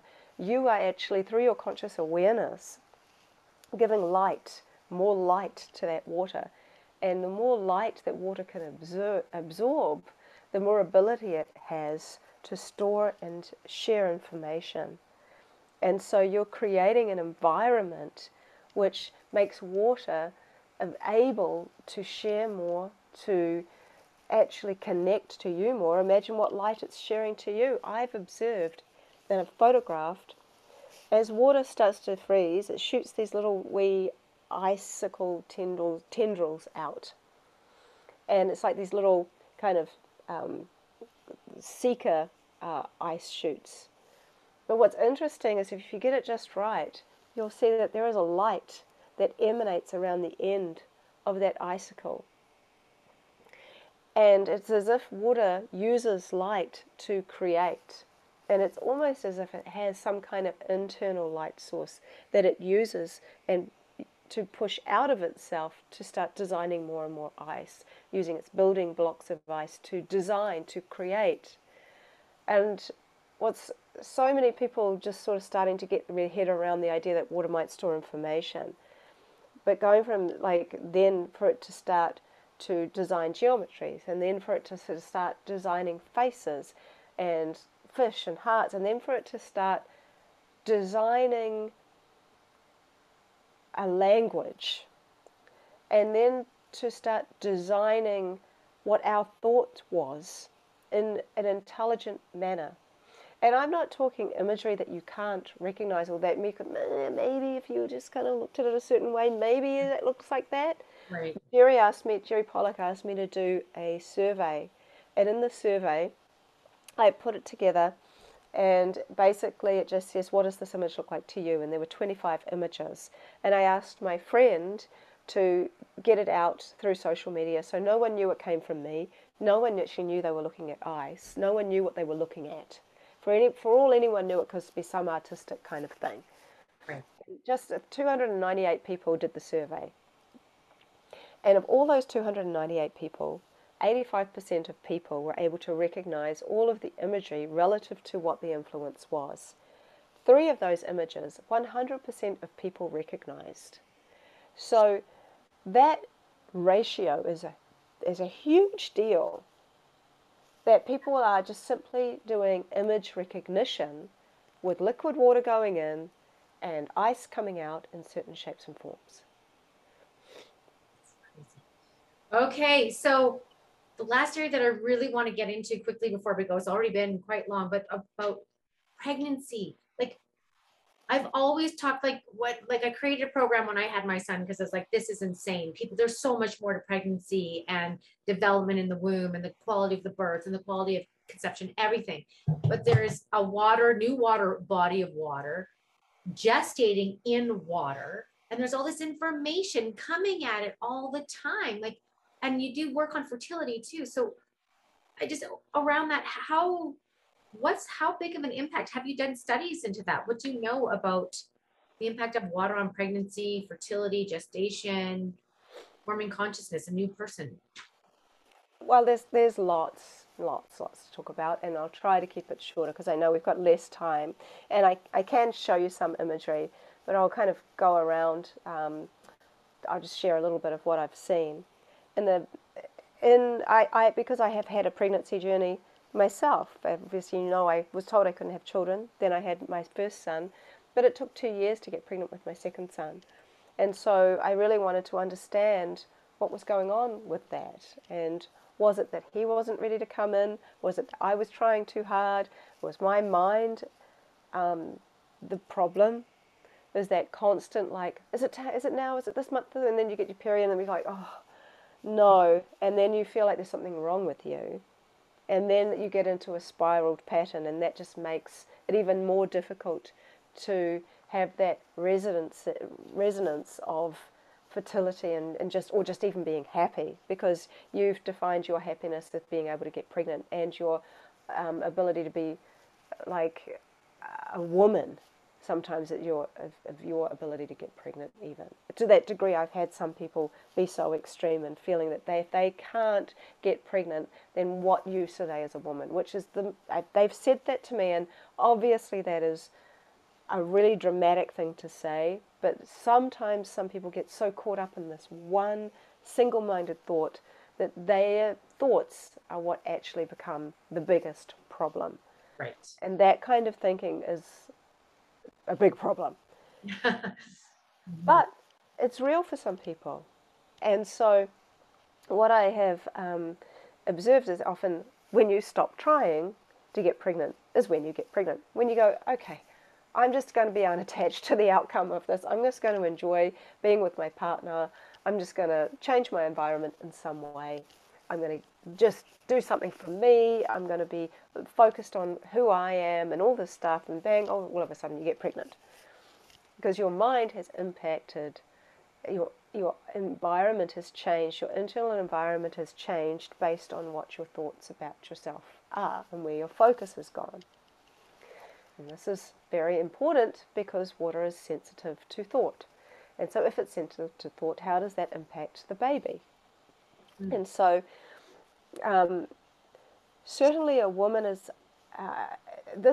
I'll share it with you really quickly. It's probably just easier for me.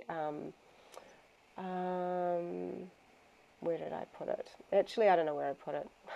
It was somewhere obvious, but I must have put it into one of my millions of folders.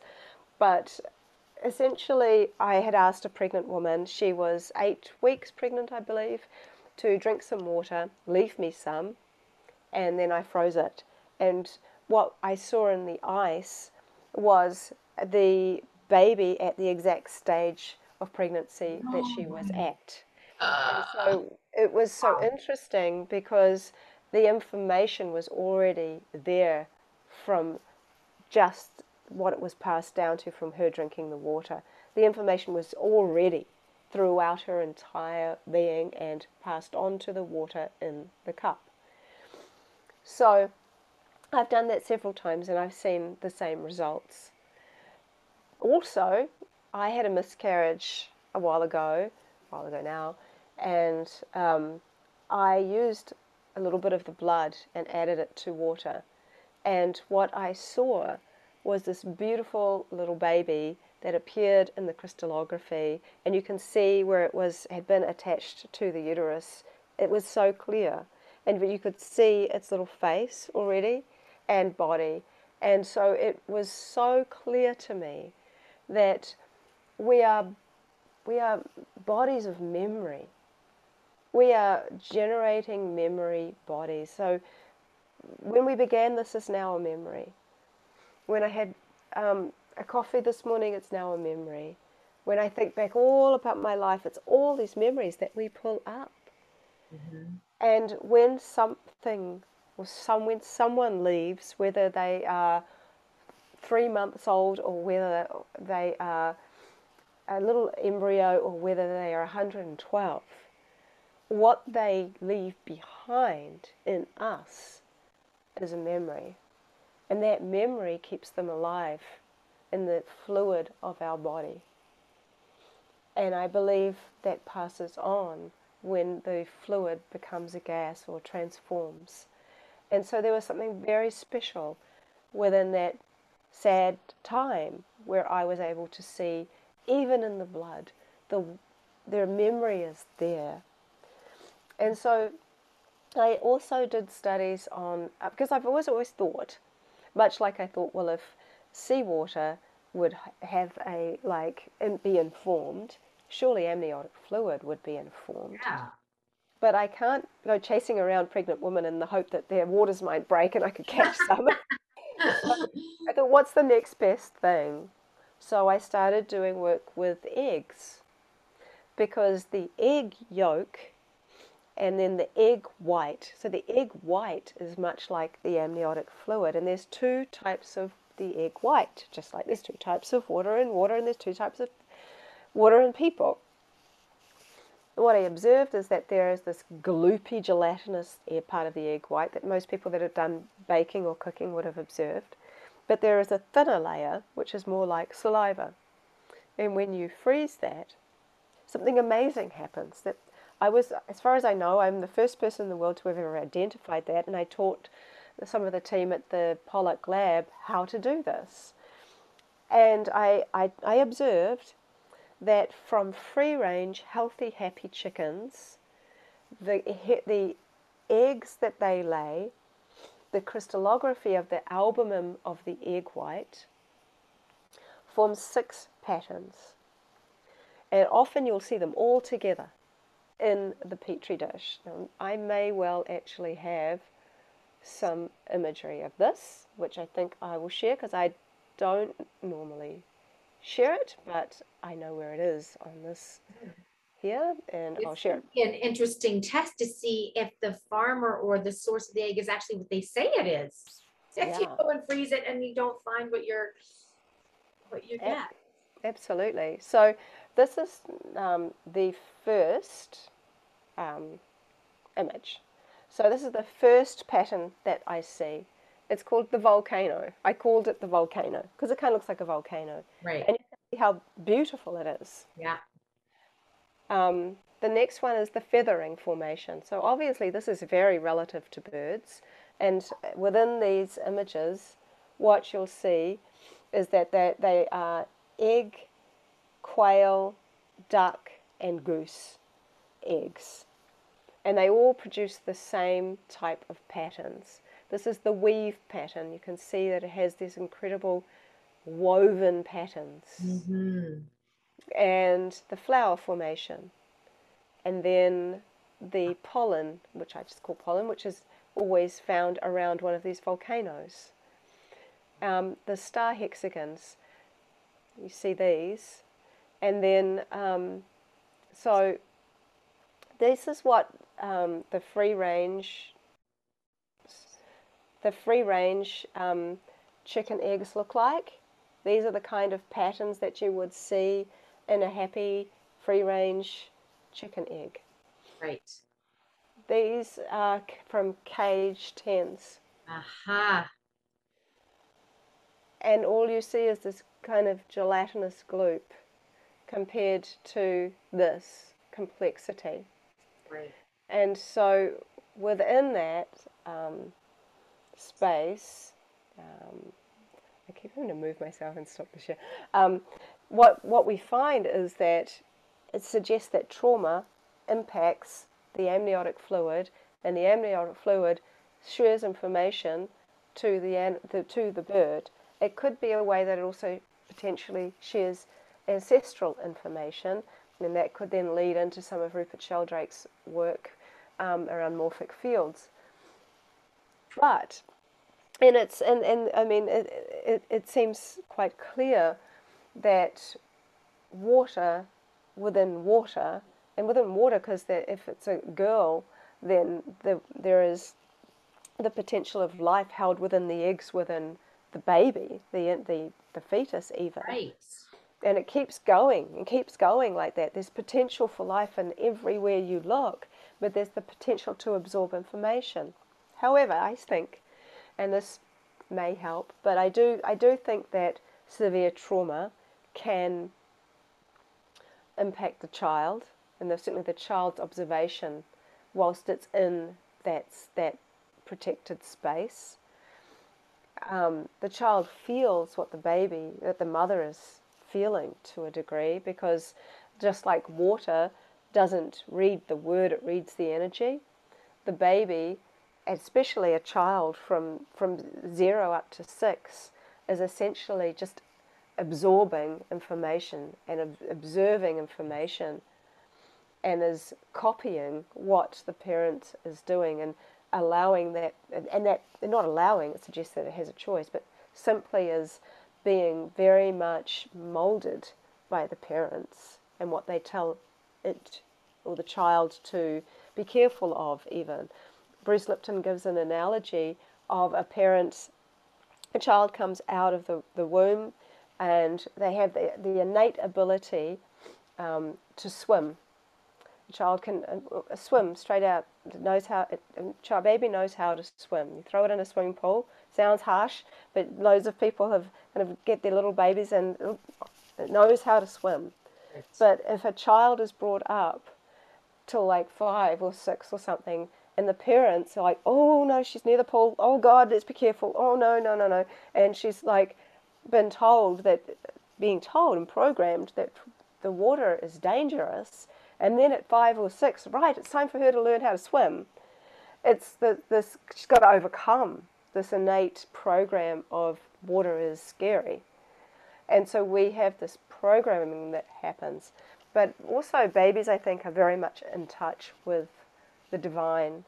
They are encased in water. They're not breathing like we are. They're not observing the world in the same way that we are. So there is a protectiveness around them, and their fontanelles are open. And so you can see that when a new baby comes out, there's this fontanelle is open, and you can see it sort of moving. And I always feel like that was the part that they're still connected to source.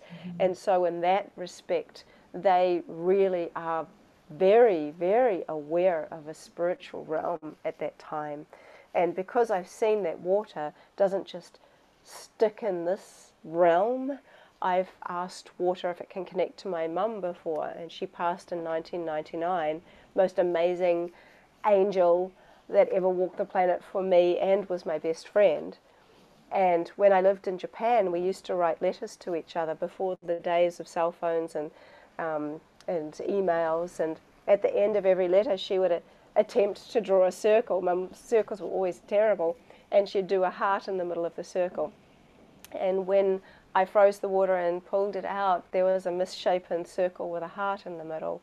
And I knew in that moment that water is not confined to the past, the present, or the future. It is not confined to this realm. It is past the veil. It can probably even be the veil. And in fact, I think then that there is a conscious connection to all things that have ever lived and are living and will live. And so I feel that being as mindful as we can when we are pregnant, but not scared that every little thing is going to impact the child. Because I think being scared makes us, that energy is way worse. It's a very destructive energy, that feeling of like, I'm so scared it's going to do this and it's going to do that and it's going to do that. That child has its own journey. It is in its own stream. It's chosen you. With all the stuff we got going on, I think about that three souls have chosen me with all the stuff I've gone through, and we've all got stuff. It's what makes us human. It's what makes us amazing. It's what makes us relate to other people, have compassion for other people. You know, at the end of it all, even in the times that we live in now, what I keep seeing is that people at the end of the day love their families and love their children, love their pets, and love each other. It takes up much less energy to simply be kind than it does to be angry and frustrated. That takes away so much energy. And so I would suggest that your child as it's growing in the womb, is exactly where it's supposed to be. And in that knowing, you can rest assured that water hasn't made any mistakes. The divine has made no mistakes. It is simply up to you as to how you feel about you and how you feel about life. And so often we're in that so afraid of what might happen. We miss the what's happening right now. And it is the biggest thing to kind of bring yourself back into the moment. And that seems so cliche. Everyone says, oh, just live in the moment. It's so hard for a lot of people to do that when there's so much fear-mongering going on about what might happen to us. If you don't do this and you don't do that, then this is going to happen to you, where it might not. Right. And the thing is, we don't know until we know. So until we know, there is this inner engineering that we have the ability of actually controlling, or at least being aware of our thoughts. I always say thoughts are like clouds. Sometimes they move along quickly, sometimes they get stuck and they fill up and they get dark and it has to rain. Ultimately they're moving on. They're always moving on. They're our thoughts, but we're really the sky. And so allow the thoughts to go by. Remember that you are the sky in that analogy, and that in fact I think that these children coming through now, they really have come with so much wisdom. And what I'm hoping I can do through the work that I'm doing and working in schools is giving them an environment where they can remember what they already know to be true inside of themselves. For them to know, if we build a new generation of children who recognize the power we're filled with, that they're filled with, not the kind of power that overpowers people, but the kind of power that turns on lights, that is illuminating, then I think we're looking at a different world. If you see yourselves as these two immortal things, salt and water, you won't be so afraid of what death might happen. I'd be more afraid of not truly living. Oh, and that's such an important, everything that you're saying right now is so relevant to right now, right? Yeah. People are not living right now because they're so afraid of dying, or the imagery that children are seeing right now, like the ones that were born 2 years ago. Oh, yeah. The imagery that they've seen their entire lives so far is so dysfunctional. It's so crazy and it's so disempowering. Yeah. And it's so not of what they are. So yeah. That work right now is so important to heal the planet and humanity, like, and to change the course of where I can only see it going if we weren't putting our energy into that new generation as well. Yeah. Right. Well, little babies seeing their parents with a mask on is not seeing all the expressions of the face. Yeah. It is very difficult for them going forward to be able to, like, there's so many kind of things we could get into, and I realize our time is shorter, but I think it's then it's up to the parents to start really questioning, who am I?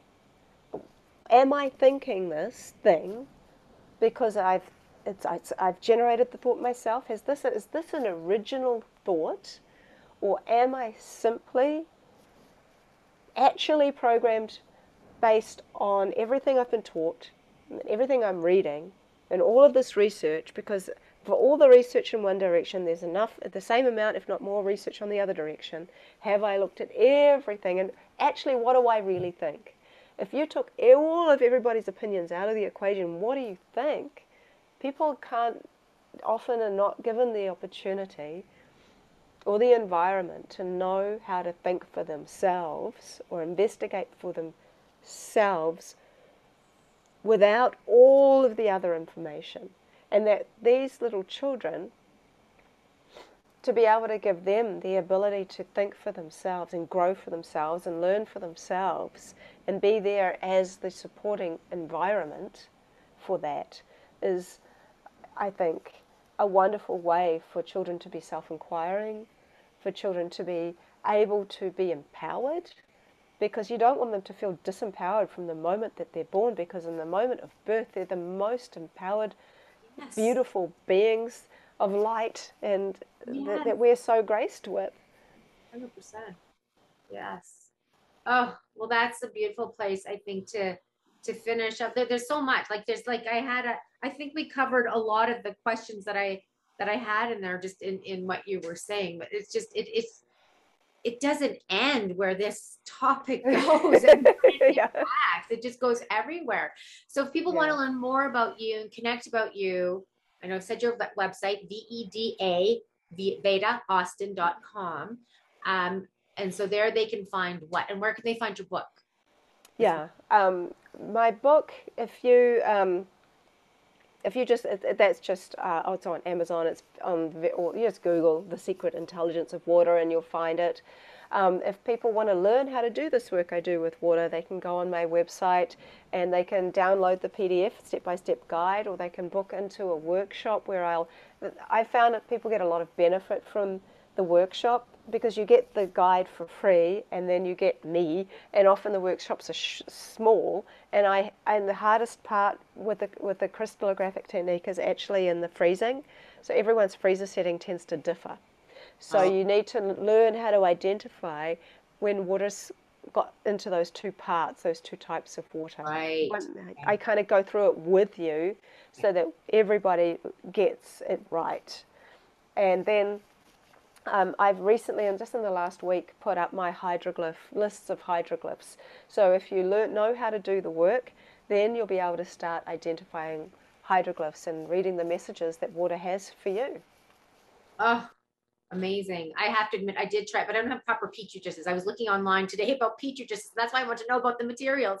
Right. I Yeah. want to I want to start doing that. I tried doing it like in a jar. See, a lot of the lady that's doing the work with me in Slovenia, for 6 months she was like, water just isn't doing anything. Like, why doesn't it like me, and stuff like that. Right. And then now she realizes, and she started to see hydroglyphs, and she looks back at the 6 months of work she did where she thought water wasn't doing anything, and she realizes it's been talking the whole time. Oh, wow.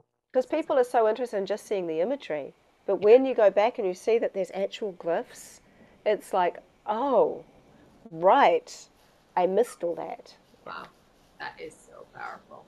That is so amazing. Water is such an amazing substance, and we just mistreat it, I think. So thank you for enlightening us on the power and the intelligence and the beauty of water. That's such an important information. I mean, we're so a part, it's a part of who we are. It's what we like. So Yeah. thank you. I really appreciate all this time you spent with me today. I am very excited to share this with everyone, and everyone go check out our site, go get books for Christmas presents. I'm going to get this interview out soon, so it's ready for before Christmas. If you haven't got those last minute gifts yet, and try it for yourself. Who knows? And just pay attention. Pay attention the next time you're drinking that water and in a really bad mood, or if there's been some bad energy in that room, and maybe just give it some love or something.